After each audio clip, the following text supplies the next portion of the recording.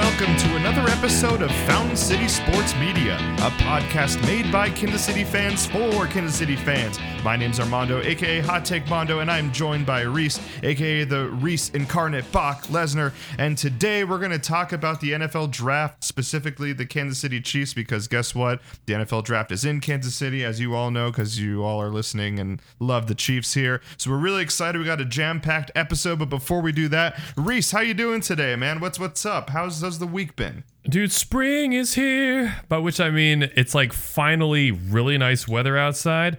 I know everyone's like, oh, you like the weather in the Midwest. What's really nice weather? Dude, yeah, it's great weather. It's fantastic. And I say that because I am not going to doubt that we might have like a 5 to 7 day stretch where suddenly it's like 45 to 47 and overcast and kind of drizzly again, because that's, it happens every April.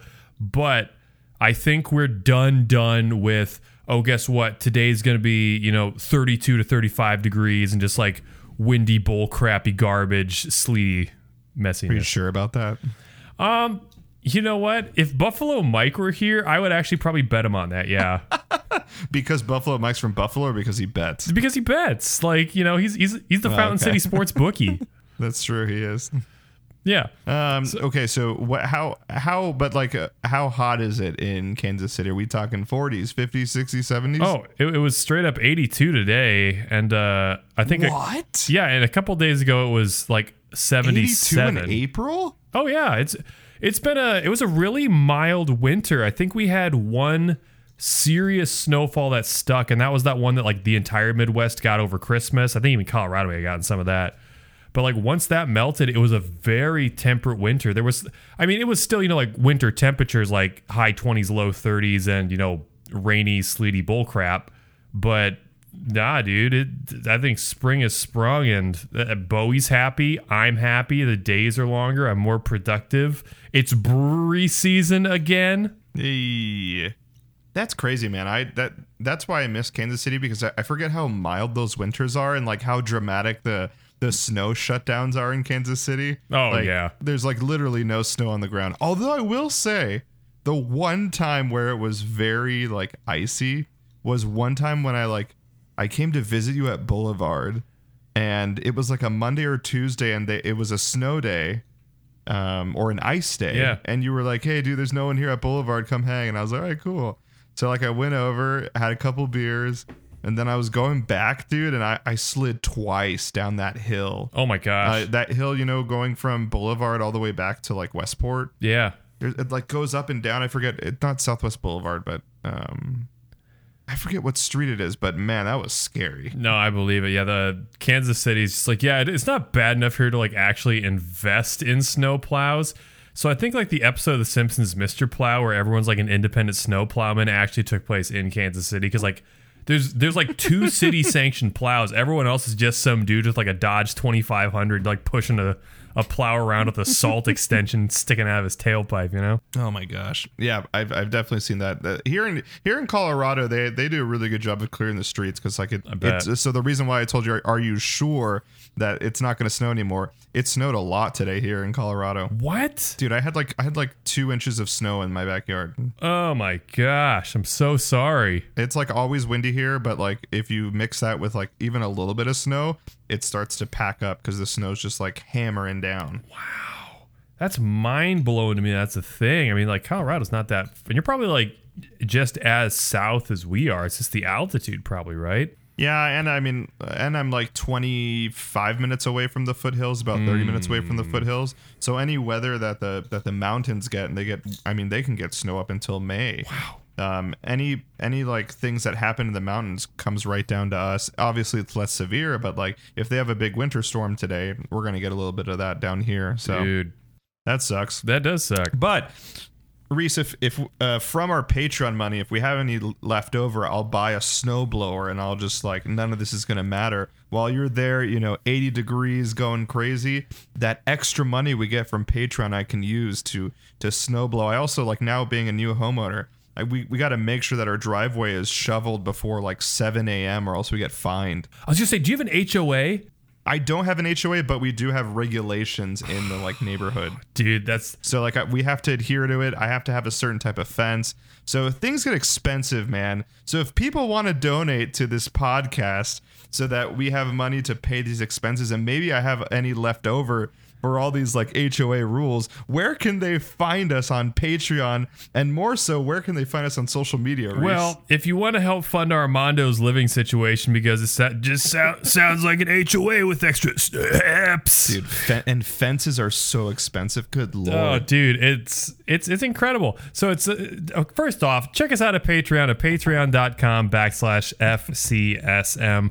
You'll get access to bonus episodes, outtakes, and exclusive mini-series, including Speedy and Angry, our 10-part in-depth deep dive into the Fast and Furious franchise, in which the rad Russian Alex Nikolenko and I just recorded Fast 9. It's still in the editing phase. It's been a busy week, but we are in the penultimate episode of that. You want to check that out at patreon.com/FCSM. All right. Thank you, Reese. Okay, let's move on, Reese. So, like I said, the NFL draft is going to be in Kansas City at Union Station. We're so excited for it. And before all that happens, there's so much leading up to it. More so, Travis Kelce looks like he has some news. But before we get to that news, Reese, you and I forgot to talk about Travis Kelce's Saturday Night Live debut. Reese, give us out of 1 out of 10.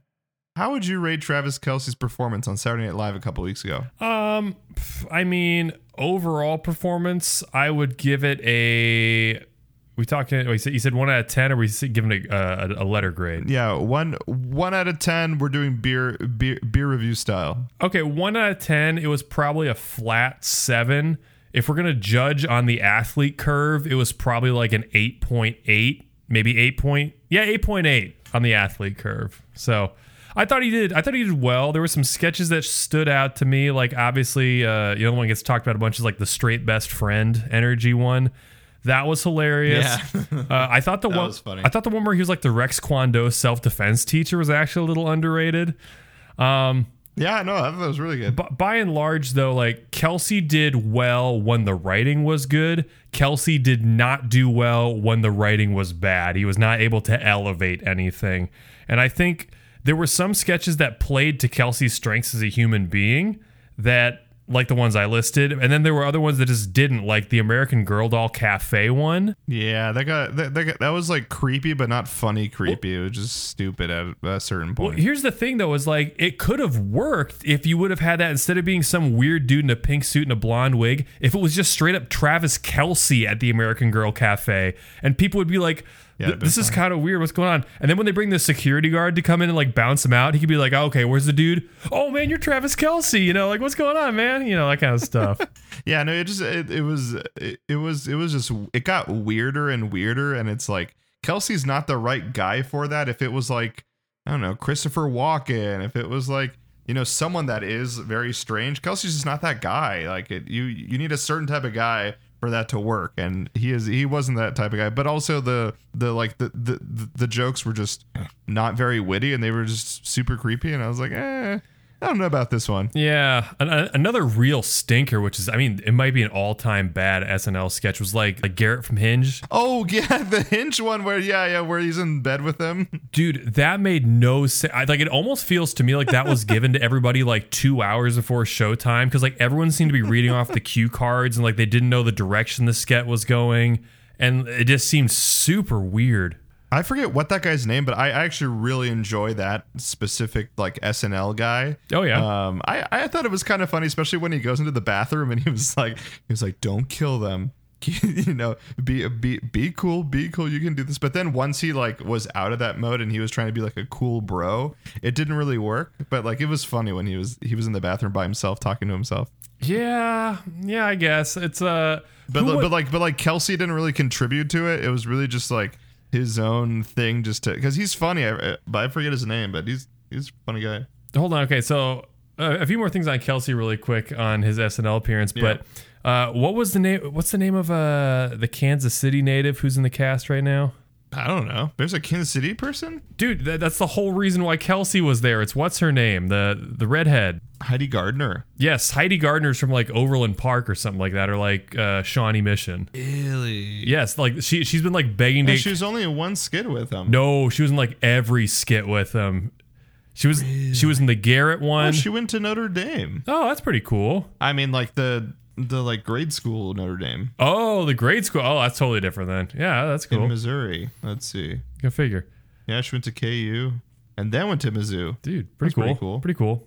Anyway, yeah, she's been begging to get Kelsey on the show for a few years, so it's good they finally got to make that happen. And like Kelsey did well. Like Kelsey like gave it his all. Oh, yeah. He wasn't like, Patrick Mahomes reading off of like a State Farm script. Like he was legitimately trying to act, and like he seemed comfortable. He didn't look nervous. Yeah. Like there's there's celebs that go on there and they're just reading the cue card and just like not into it at all. Like Kelsey was trying to get into it and like had characters for each one of the people. I thought the funniest one was that commercial that they did with the straight guy and the straight guy commercial. That was funny. Did you but before we end this, did you see the one that didn't make the show with Creed Humphrey? Yeah, that was pretty good. That was solid. That was funny, dude. It's like sometimes we have to be lifted up and thrown over a house. Which is, it's I totally get that. Being a small dude, I thought that was pretty funny. Sweet. All right, so Travis Kelce gets average. So I said 8. You said 7. Yeah, I'd say 7.5. 7 as if we're graded with everyone else, like a high 8 if we're going to curve it for an athlete. Let's say Travis Kelce gets the Fountain City Sports Media 7.7. Nice.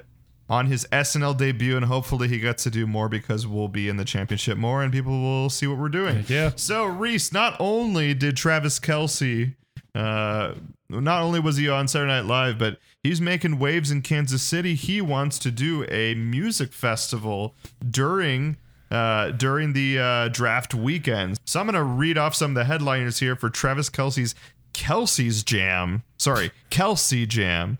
And this is the inaugural event that's going to be held on April 28th at the Azura Amphitheater in Bonner Springs, Kansas. And this is going to host the following: Machine Gun Kelly, Rick Ross, DJ Duo Loud Luxury, and of course, Tech Nine. Reese, are you pumped? Are you getting your tickets now and going to the inaugural event so you can see the Kelces and Tom Brady and you can kick it with Machine Gun Kelly? So anyway, I thought this was Yeah, so back to Kelce's SNL performance. Yeah, no, good for Travis. I'm glad this is happening. This is the kind of stuff he should do. I'm glad he's giving back to the Kansas City community in this way, and like he really enjoys being a Kansas Citian. I really appreciate that. I will just say this is not my scene, and I will respectfully not be attending this festival. What about you? Would you want to get tickets if you were in Kansas City? Machine Gun Kelly is married to Megan Fox. I know, right? So that's cool. Do you know the story behind Machine Gun Kelly? No. I've heard a lot of stupid, like crazy stories about him and Megan Fox, but not him particularly. Wasn't he a YouTube guy? I mean, it's possible. I heard the only reason he does rock music now, if you want to call that rock, is that back when he was like a rapper, it was like, what was it? Eminem's daughter Haley, like that Haley, posted some photo, man, like it feels great to be 18, going to college in the fall or something like that. And he tweeted back or something like that, like, yo, no disrespect, but like Haley's, fire or something like that. And Eminem saw that and said something along the lines of like, yo, I will freaking kill you. And Machine Gun Kelly was like, yo, bro, no disrespect. I look up to you. You're an icon, rah, rah, rah. And Eminem said something back like, I don't even know who you are. You better get my daughter's name out of your mouth sort of thing. So Machine Gun Kelly did a diss track to Eminem. So then Eminem, of course, did a response diss track and ended his life. So he basically went into witness protection and became a rock artist. Wow. Yeah, it's a big story. He diss tracked him all the way to the rock scene, huh? Why would you try and diss track Eminem? We've laid out the bounds here on Fountain City Sports Media. We'll come after almost anybody on social media, except the Chargers social media. We will not touch that with a 40-foot pole. Yeah, no, they would destroy us. Yeah. Yeah, and why? Yeah, exactly. You don't want to go against the best diss tracker in in hip hop history. It's safe to say Eminem doesn't have a ghostwriter when he does that. No, absolutely not. And don't quote me on this one. Like, I don't even think it was like a fully professionally produced diss track. Like, he was on, like Big Boy's radio show or something like that, and they laid down a track for him, and he just like freestyled over it and just like murdered him.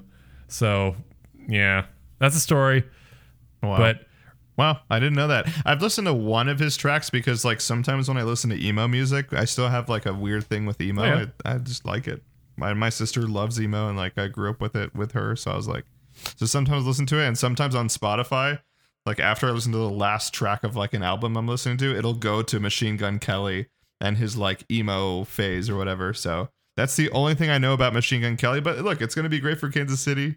I actually like Rick Ross. I think Rick Ross is good. Like that's gonna be popping. And of course, like everyone loves Tech Nine. oh yeah, no, I'm actually surprised Rick Ross isn't the headliner. Like I saw that, I'm like, oh yeah, they got Rick Ross. That's pretty cool. Like he's pretty legit, isn't he? Yeah, no, Rick Ross is great. And I think that's gonna attract like not only people from Kansas City, but any celebrity that's gonna come to the draft or any like NFL talent that's going to the draft is also probably going to be at this concert. So yeah, it's great for Kansas City. It's great for Bonner Springs. Bonner Springs is going to be the most packed they've ever been.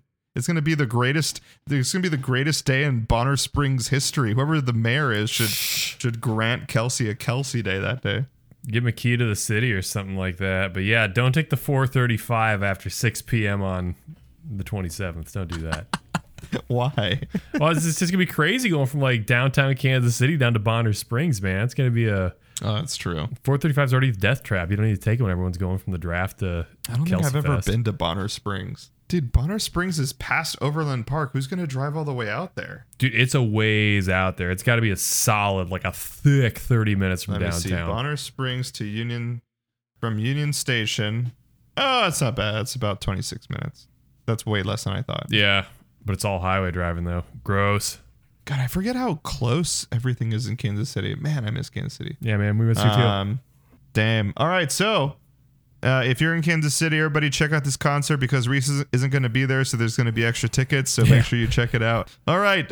So yeah, everyone check out the concert. That should be fun, and I'm sure we'll hear about it. I'm sure the Kelseys will talk about it on their podcast. All right, Reese. So they're going to do something fun. Let's do something fun. All right, Kansas City fans. So like we said, this is a draft podcast, so we're going to do a mock draft here. Live on Fountain City Sports Media. What we're going to do is we're going to go on the pff.com. They have that mock draft website, and we're going to simulate all the way to the 31st pick where the Kansas City Chiefs have. And Reese and I have separate websites. So Reese is going to have his separate draft, and I'm going to have my separate draft. And we're going to pick who we would, if we were Brett Veach, who we would pick based on what's happening. And if there's anything interesting around the 31st pick, then we can talk about that as well. So, Reese, do you have that up? I do have it up. I'm in the war room. All right, why don't you go first? And then before you pick, tell us who's around that, or when you get to 31st, tell us who's there, and then make your pick. All right, sounds good. All right, so looking at this here, Bryce Young goes first overall. Will Levis goes second overall to Houston. CJ Stroud... I'm sorry, Jalen Carter goes third to the Cardinals. CJ Stroud, fourth to the Colts. Yo, Alex, if you're listening, you'd love that. Congratulations, Alex. Will Anderson Jr. goes to the Seahawks. After that, we have Devon Witherspoon going to the Lions. Anthony Richardson to the Raiders. Yes, please. Wow, that would be... Let's see. Wait, yes, please, as a Chiefs fan? fan? Dude, they're literally doing Jamarcus Russell 2.0. It's going to explode in their face. It couldn't be like any more perfect. But they actually have Jimmy Garoppolo, and like Jimmy can buy them a year or two. Dude, they're like the exact... I would personally, I would hate if Anthony Richardson went to the Raiders. Unless it was Will Levis, there's not another quarterback I'd love to see more at the Raiders. Okay, hold on. So after Anthony Richardson, we have Quentin Johnson going to the Falcons, Peter Skronsky going to the Bears, which is, you can just see Skronsky in a Bears uniform. Tyree Wilson goes to the Eagles. Jackson Smith-Jigba is off the board. Let's see. Lucas Van Ness goes to the Jets at 13. Wow. Dalton Kincaid goes to the Patriots at 14, which is fantastic. That's your boy. I'm sure he's looking forward to doing nothing but blocking while he gets overthrown by 10 yards. Let's see where we at. Let's just catch back up, resume this draft. We got 7 more teams picking before us. Will McDonald, the 4th, goes to Jacksonville. Dallas is on the clock, and they choose to self-implode. Oh, my gosh. One guess who goes to the Buffalo Bills. Bijan Robinson. Ding, ding, ding, ding, ding. Dude, it's meant to be. It's meant to be John. Take that, Buffalo Mike. All right, pick 28, Cincinnati Bengals on the clock. They select Emmanuel Forbes.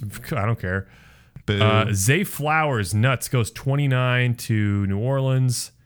Now the Chiefs are on the clock. So here's what we got. We got Michael Mayer as the best player available.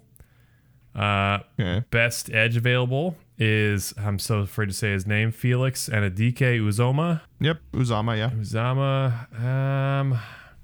Tanner McKee's still on the board. Should we take him out of Stanford? No, this is tricky.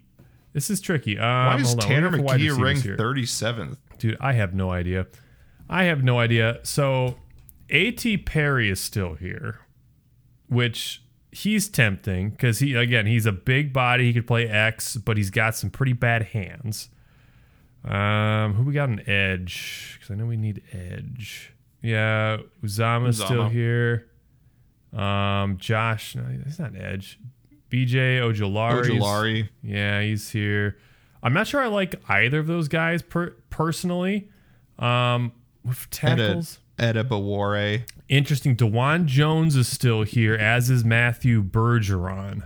The only trick is I don't think either of them are surefire enough gets to be a first round pick, or even a high. I think I see them as value second or third round picks. Man, but do you take a tight end in the first round, dude? Michael Mayer. I don't think you do. Dude, Kelsey was a third round pick. No, this isn't who you think Brett Veach would pick, but this is who would you pick, Reese? Well, that's why I'm stuck here. Is I really don't know. If you knowing your philosophy, Reese. If you're doing the New England Patriots philosophy where we're just recycling players and keeping the top 5 players, factor all that in too before you make your pick. Oh my gosh. I can't take Matthew Bergeron in the first round. I'm taking him off the board. DeJuan Jones is high up there. I was really hoping Zay Flowers was going to drop, to be honest. He really fits the system well.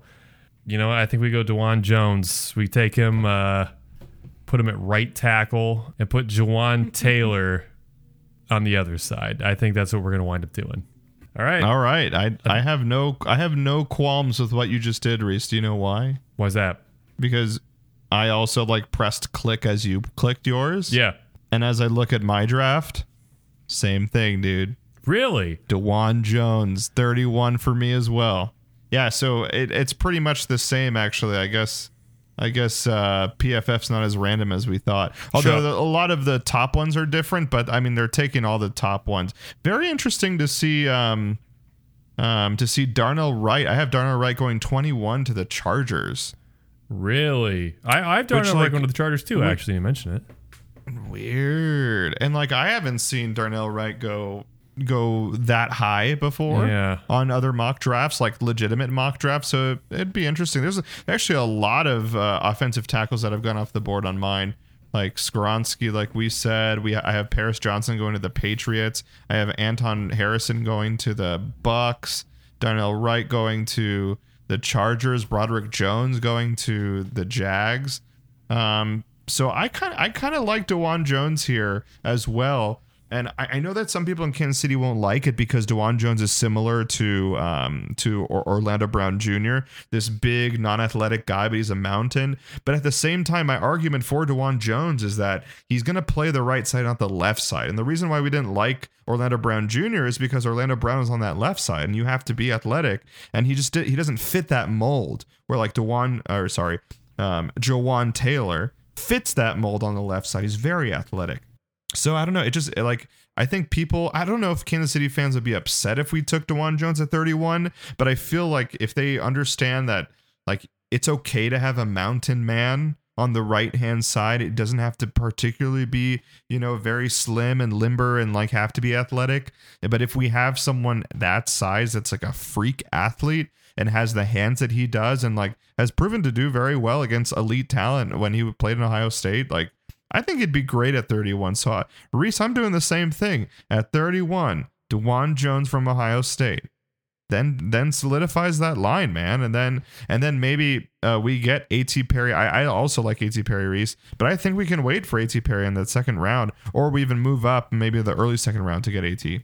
Yeah, it's possible. I think there's a lot of good guys on the board. I actually think, at least going off my draft, which I assume is kind of similar to yours, I could see the Chiefs actually moving up if this is the way like the cookie crumbled in the first round of reality, either moving up or trading out of the first round. But would they trade out of the first round when it's hosted in Kansas City? That's another hot topic. They would trade up. They would not move out of the first round. They would trade up. They'd make a splash. There'd be someone in this instance. Who would you trade up for? Give me, or you don't have to give me a name, but give me a position we would trade up for. I think they would trade up for Darnell Wright. If he was still there in the low 20s like he was in our draft, I think they would trade for him. I think he's 6'6", 335. He's built and plays more like that prototypical Reed tackle we were talking about. It's like we got a big anchory middle of the line, but we need now where dudes on the edge that can keep guys from just like blowing around the corner, getting the pat in 2 seconds. So I think they would trade it for Darnell Wright if he's still there in the early 20s. Like we've talked about this before. I am very conservative and think that we should definitely build, in the trenches and love that. But if we are to move up, I think we're moving up for like an elite wide receiver. Really? Like if Quentin Johnson's there or Jackson Smith and Jigba, like if they're there in the middle of the rounds and no one's taken him yet, I can totally see Brett Veach going, let's do this, or like the Hunt family goes, hey, this is our draft in Kansas City. Let's make a splash, my man. I think that's the biggest splash that we would make. I don't know if there's any, unless one of the corners falls to us. And this was something interesting that I've been thinking about as well. I know you brought it up, where like we have another year of Snead, but if a elite, because the corner, we didn't talk about this with Sam, and we can for next week or whenever we have him on, like the corner class is pretty stacked, and if we get a corner like a Joey Porter Jr. Or like a Deonte Banks, I don't think we can get Christian Gonzalez, but like one of those like elite guys, or even Emmanuel Forbes, even if we get a guy like that, I feel like if they do well, we can move on from Snead and have a guy next to all those rookies cheap. Here's my counter argument to that, because you make a good point, but I think that we don't need an elite corner right now. Whereas if we don't get another like very good tackle or wide receiver, things could get ugly this year. I think we kind of rolled the dice and we wound up playing a weak hand pretty well last year. I'm not quite sure we're going to be able to catch lightning in a bottle in either of those positions for a second year in a row. So that's my 2 cents. Yeah, it's true. No, I think you make a good point. And honestly, like if this draft was not in Kansas City, I think the smart move would be to trade down. We get a high 2, and then we can get like a sneaky elite, edge rusher, or a sneaky elite wide receiver. Someone drops to us and still get a guy on tackle. I don't know. There's a lot of options, and that's why we got a couple more weeks to talk about it, Reese. We got a lot more time to talk about it. But hey, both Reese and I, we did a mock draft, and both of us chose DeJuan Jones. Welcome to Kansas City. Have fun at the Machine Gun Kelly concert. Have a beer on us. Speaking about beer, Reese, I'm getting thirsty, so why don't we close this segment up? Let's crack open some beers, and let's do a beer review.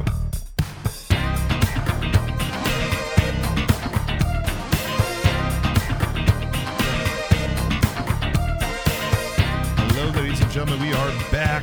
We just did a great segment on DeJuan Jones, the next right tackle for the Kansas City Chiefs.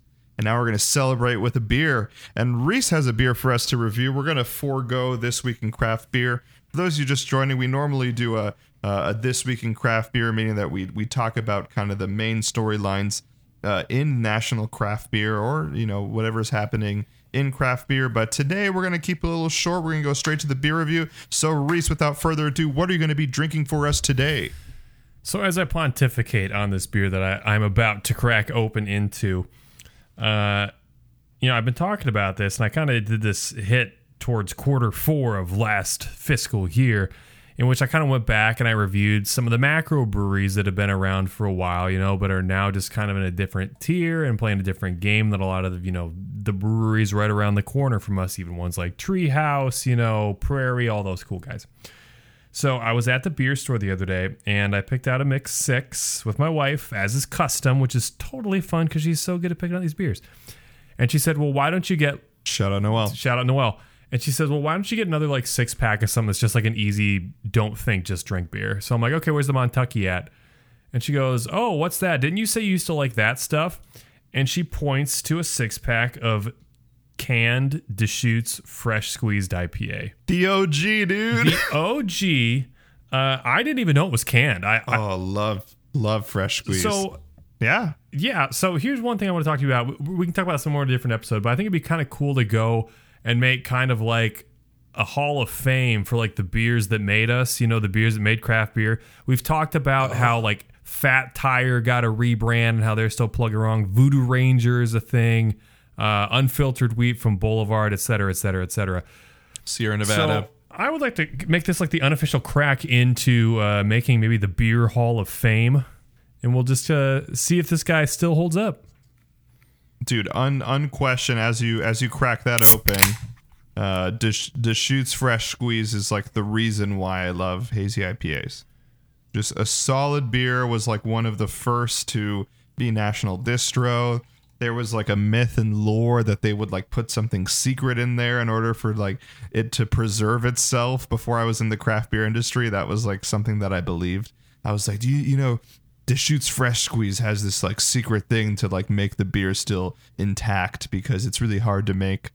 Little did I know that it's not hard to make, and it actually has a bigger shelf life than a West Coast and a Pilsner. But the true OG, man. Oh, I can't wait for this. All right. So Reese just poured this into a glass. For those of you that haven't been on or haven't listened to our podcast before, just follow along. So we're going to rate these beers in different categories, and Reese is going to rate them from 0 to 10. And the first category, ladies and gentlemen, is appearance. So Reese poured that into a glass. Reese, let us know what that looks like. So it's definitely a semi-translucent goldenrod color. I got some sediment floating at the bottom. A big foamy head, about an inch tall. It was funny because I didn't pour this for a head, and the head was coming, so I had to slow down. But yeah, it's kind of a rolling. It's good. It almost. Oh, thank you, appreciate it. It almost looks like a topographical map of the region in Bend, Oregon, where Deschutes would be. It looks very refreshing. Not seeing a whole lot of carbonation in the glass, but it looks like a West Coast IPA and it makes me want to drink it. So I'm going to give appearance on this 7.8. 7.8, great. Yeah, and Fresh Squeeze, even though West Coast, it drinks so much like a New England, but look at the style. It's West Coast, it's American IPA, and that's why it's just the perfect gateway drug into hazies. Well, and something we can get into, I've never had it, but they did a hazy variant of Fresh Squeeze. You know that? Really? Fresher squeezed or something? I'll look it up. It's straight up fresh squeezed hazy or hazy squeezed or something like that. Yeah. Oh, I haven't tried it. Now I'm thirsty for it. Actually, as you said, Montucky, I really shouldn't have any more beer because I'm trying to cut down on my beer belly, but I'm kind of want a Montucky right now. Dude, do a Montucky. Do it feels good, man. I'm gonna do. Whoops, I can't say that. Well, I said it.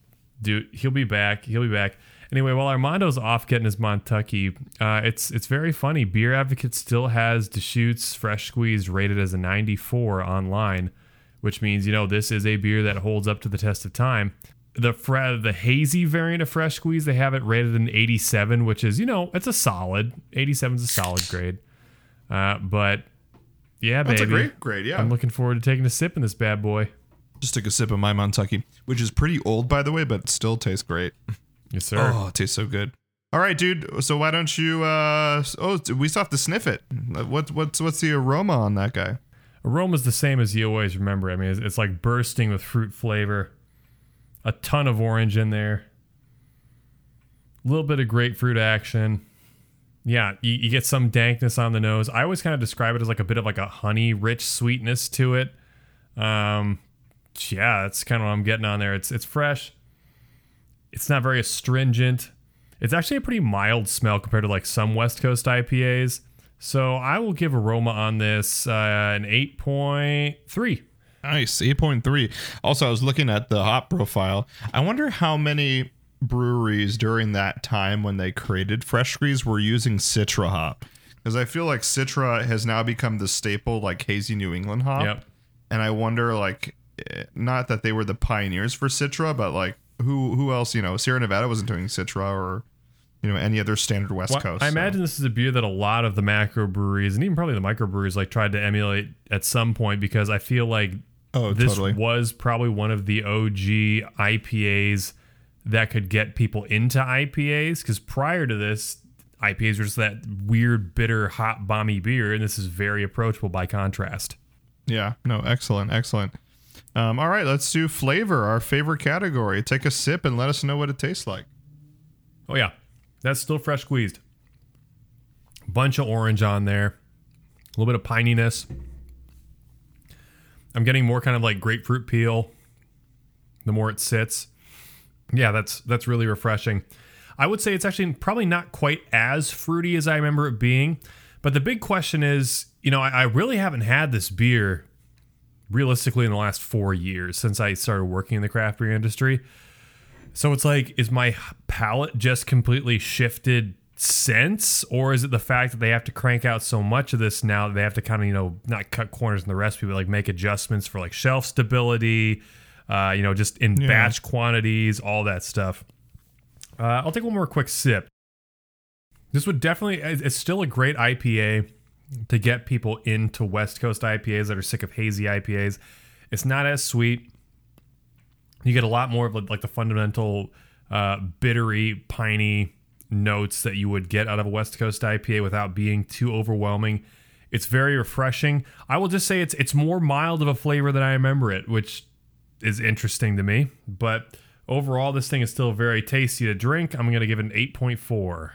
I mean, it could be that you were just like smashing some calling IPAs at Boulevard so often that... Well, I mean, it's true. It tastes like a little brother version of the Calling. It really does. Interesting. All right, cool. Reese, now we have mouthfeel. Take another sip and let us know how it feels. You said it's a little mild. Is it now mild on the mouthfeel as well? There's a little bit of sparkle on the tongue from the carbonation, which, again, is surprising because you really don't see any carbonation going on in the glass. You get a bit of bitterness in the corners of your mouth, which really likens to the grapefruit flavor, like you're having a grapefruit for breakfast in the morning. I'd say overall it's a pretty light-bodied IPA, almost a little bit closer to carbonated water, like a heavy carbonated water. Yeah, for being so easy drinking, though, I'll keep it up in the 8 category. We'll make it an 8.1. Solid. 8s across the board. Then we have aftertaste. Take another sip. Is it different, similar to what you did on the front end? You get some more flavors? The back half actually gives me like a little bit of, I almost want to say like tropical fruit note to it. Like I want to say some kiwi, which I know is not really one of the notes from these hops. A lot of ruby red grapefruit there. Aftertaste, I'm getting a lot of grassiness too, a lot of the earthiness, a lot of what I would call like the Colorado taste or the West Coast taste comes out there. Yeah. No, it's a bit, but it's great. It makes me want to drink another one. I think actually, yeah, the aftertaste is still as prominent as I remember the aftertaste being. So I'll give that a 8.3 for aftertaste. All right, 8.3 on aftertaste. Yeah, Deschutes Fresh Squeeze is like one of those. If I had a 6-pack of it, like I would feel like pretty messed up, but like it'd be a fun messed up. You know what I mean? Speaking about fun messed up, let's do the last category. Stong's drinkability quotient. I don't know why I keep on saying the former name. So Stong's drinkability quotient, Reese. That's how awesome is this beer? How does it make you feel? What's unique about it? Is there, brings back memories? What do you think? Stong's drinkability. I would say the best part about this beer is that it does bring back a lot of memories of just getting into craft beer. Those gateway craft beers you tried where suddenly beer didn't have to taste like beer, so to say. I'm even, deviating farther away from things like Blue Moon. I'm talking this was a full-on craft beer. It's nice because this is mass distributed now. Mass distributed? There we go. That, this is the kind of beer that I would go to Up Down. And they're like, beer specials, anything from like the third column, cans are $5. And you look, you're like, oh crap, Deschutes Fresh Squeeze is in that column? Yeah, dude, I'm going to like throw back some Fresh Squeeze tonight and play some Mario Kart. Sounds great. Totally. So I think it's standing the test of time, although much is the equivalence in sports. And you're seeing it a lot nowadays with like, particularly NBA, with like how talented people are. They're like, were the people in the 90s really that good? And you're starting to see some of like the second tier 90s players phased out in these like all-time top 50 lists. Like does Dominique Wilkins still make the top 50 now when you have all these players? It's like, probably not. But like Dominique Wilkins was really important and played a big role. He just might not be a top 50 player anymore. I think that's what Deschutes Fresh Squeezed IPA is.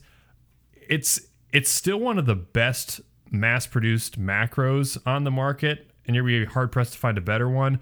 But in the grand scheme of IPAs, the style has evolved so much. There's so many terrific options to be getting at your local breweries that could be more small batch and packed with more flavor, that this is still one I would recommend to people wanting to get into IPAs or introduce friends to IPAs. But, this might not be an IPA drinker's IPA anymore, which is totally fine. You gonna say something? No, I was gonna say I agree with you that like the IPA lover's palate has evolved from Deschutes, but I think any IPA lover or like an enthusiast will always nod to the father, Deschutes Fresh Squeeze. Absolutely. And as it's warming up a little bit, the flavors are cranking up a little bit more. Still not reaching those heights I remember, but again, that was 4 or 5 years before my palate was absolutely destroyed by craft beer. So, Stonk's drinkability quotient. Armando was talking emo music earlier. I'm going to talk emo music and say thanks for the memories. This is probably an 8.8 Stonk's drinkability quotient. Excellent. Even though they weren't so bad. 8.8 on Stonk's drinkability. Fall Out Boy's emo. Yeah, Fall Out Boy's totally emo. They were like mainstream. Fall Out Boy is to what emo music what Deschutes is to craft beer. Boom! That's crazy. Yeah, I guess that makes sense. I don't know. Sometimes, I guess now because Fall Out Boy is like very mainstream and like almost pop, I'm just like, we're going down, bound, and we're going down, but we're going forward, Reese, because we're going to end this podcast and we're going to talk about some top 30 visits that came to Kansas City, and we're going to pick which one of those might be coming to Kansas City. So stay tuned.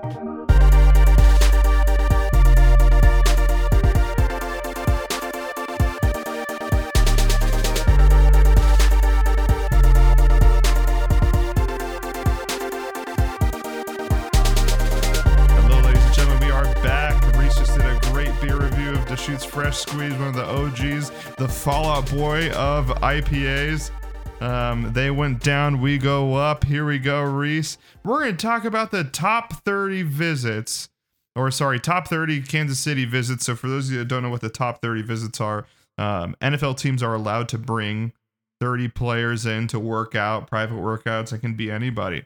So I'm going to read off some of the people from this list, Reese, and I want you to pick who Kansas City is going to bring, who from this list. There's no smoke screen. This person for sure is coming to Kansas City because they visited, and you can pick multiple people too. So I'll run by some of these pretty quickly because they're not like big names, but they're important. So I'll go in order of when they visited. We have Tennessee linebacker Jeremy Banks. We have Appalachian State offensive tackle Cooper Hodges. We have Western Kentucky's cornerback Khalif Halassi. I probably said that wrong. We have TCU's wide receiver Quentin Johnson. We have SMU's wide receiver Rashid Rice. We have South Carolina cornerback Cam Smith. Tennessee offensive tackle Darnell Wright. UNM safety Jarek Reed II. Stephen F. Austin edges BJ Thompson. another Western Kentucky defensive tackle, Broderick Martin. We have Pittsburgh edge, Delzin Alexandra. And that's it. You know, I'm seeing a lot of Group of 5/FCS schools here. I mean, we're talking about Stephen F. Austin. We're talking about Western Kentucky, SMU, App State, those kind of guys. I think those type of players tell me there are people that Chiefs are kind of interested to be like, are these some diamonds in the rough that we might be able to snipe late second, early third, maybe even fourth round if they're still there and they drop. The two that stick out to me again, though, is the fact that, like you said, we brought in Quentin Johnson and we brought in Darnell Wright. I think I almost want to stick to my guns even more to what I said about if the draft breaks a certain way, I think the Chiefs are going to flex and trade up and they're going to want a big name signing. I think if Quentin Johnson is somehow still on the board after like 16, I think the Chiefs will make a phone call and try and jump around 18, 19, 20, depending on where the teams are sitting, to hop up and get Quentin Johnson. Because, like, you want to have some guy and, like, just set him up for success. Dude, if you jump up and draft a stud wide receiver when your team needs a stud wide receiver, when the draft is in your hometown, he's going to be set up. Machine Gun Kelly is going to be forgettable after that. Dude, we're talking about Howitzer Howie with this right now, man. I mean, he would just be like a folk legend if he wound up panning out. I mean, like double points if he survives to a second contract and we can afford him. So I think realistically, if we jump, it'll be Darnell Wright. But I'd love to see us jump and get Quentin Johnston. That'd be crazy. I mean, we don't have a lot of time in this podcast, but I'd be curious if you like. Okay, so let's talk about it briefly.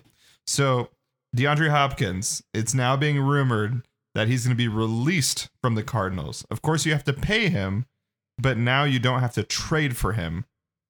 Would you be comfortable if Kansas City found the proper amount of salary to sign him? Would you be okay doing that over signing any wide receiver in the first couple rounds? Yes, because I still think Hopkins has gas in the tank. He's never played for a good organization. I mean, Texans were a dumpster fire. Cardinals have been a dumpster fire. I think, injuries are not. I mean, we saw it with Kadarius Toney where, yeah, he was dinged up throughout the back half of the year, but like he had mostly been elaborating or kind of exaggerating some of his injuries. And I feel like D-Hop's the same way, that it's like, oh, wait, I'm playing for the Chiefs now. I can win a Super Bowl. Okay, yeah, I can play through it, Oh, yeah. Hopkins, I mean, yeah, other than the like PED thing, anything that happened in the Cardinals was like, it was Colt McCoy for most of the season for Hopkins last year. Yeah, I will say if they do get Hopkins, though, they have to like stop tiptoeing around it, and next year they have to draft like a stud. This is a future wide receiver one, because will be one less year of Kadarius Toney, one less year of MVS, and like halfway through Sky Moore's contract. Yeah, I definitely agree with you. I think seeing the tape, I think Kansas City also sees the tape. Darnell Wright's the real deal, and he's the type of guy, like you say, if we do move up, it'd be great to like get him. I just think that the offense, and I've said this on the last podcast as well, I feel like offensive tackle, left or right, is just so stacked. I feel like Darnell Wright's just going to drop because Darnell Wright doesn't have like all the intangibles that maybe Broderick Jones has, a Paris Johnson has, Skoronski has. But like if you watch that film with him against Alabama, he shuts them down. Like he shuts down Will Anderson, and Will Anderson is probably the best prospect in the NFL draft. So like I would be so excited if and like Andy Heck and Andy Reid are the people that can bring that out of Darnell Wright consistently if we see it, right? I don't think we saw that from Lucas Niang in college. I don't think we saw that from Prince Tega, Winogo. I don't think we saw that from Darius Kennard. So like because we see these things that are like amazing and spectacular from Darnell Wright, it would just be so great to get him. So that's who I love immediately from the top 30. I also love Rashee Rice. I think it would be great to get Rashee. I've done a little bit of research on him. Not great hands, not great route running, but he's the type of guy that can get up and get it. Like, he's the type of guy that if you watch some of his film, he's the one-on-one making the freak, like, he makes those freak catches. We're talking like Justin Jefferson territory. But the reason why he's going like round 2, round 3 is because like he drops the ball a ton. Yeah. He is bad route running. And he doesn't play, he doesn't play great defenses. But again, if we can get a guy that makes those spectacular catches, makes those one-on-ones, that can complement a guy like MVS, where MVS is more of a slot player, but if we can get, one of those outside guys that can play one-on-one, that can be pretty exciting. Maybe he's not going to be wide receiver 1 in 3 years, but he's that guy that's always going to be that X factor, right? If we can grind and make Sky Moore a guy, we can grind, and hopefully injuries are okay for Tony, then it'd be perfect to slot Rashee Rice in. So I think Rashee Rice is kind of sneaky on this list, where I'm like, you know what? Rashee drops to, 60, whatever we have round 2, I'd sign him. Yeah, I could see that being good. And he seems like the kind of guy, who could fit in as probably like a wide receiver 3, wide receiver 4.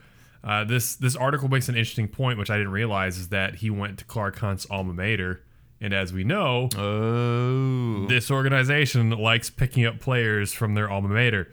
Just like I like picking up loggers from alma mater on Southwest Boulevard. Hey, yeah, we got to get one of their guys on, man. I still haven't had any of their beers. Got to try it. It's stupid good. It just is. You'd love it. Speaking about stupid good, I think this was a stupid good podcast, Reese. I think we covered a lot today. We had some great topics, rounding it out with Rashee Rice, starting it off with Travis Kelce and Machine Gun Kelly. So awesome stuff. Stay tuned, ladies and gentlemen. The draft is only a few weeks away, so we're going to have a lot of draft content, and then hopefully we have a stellar draft just like we did last year, and then we'll have more draft content after that. So stay tuned with us. Again, like us on social media, contribute on Patreon, and we'll see you again next week. Peace and go Chiefs! We'd like to thank you for joining us today on Fountain City Sports Media. This podcast is brought to you by listener support, so consider becoming a friend of the podcast.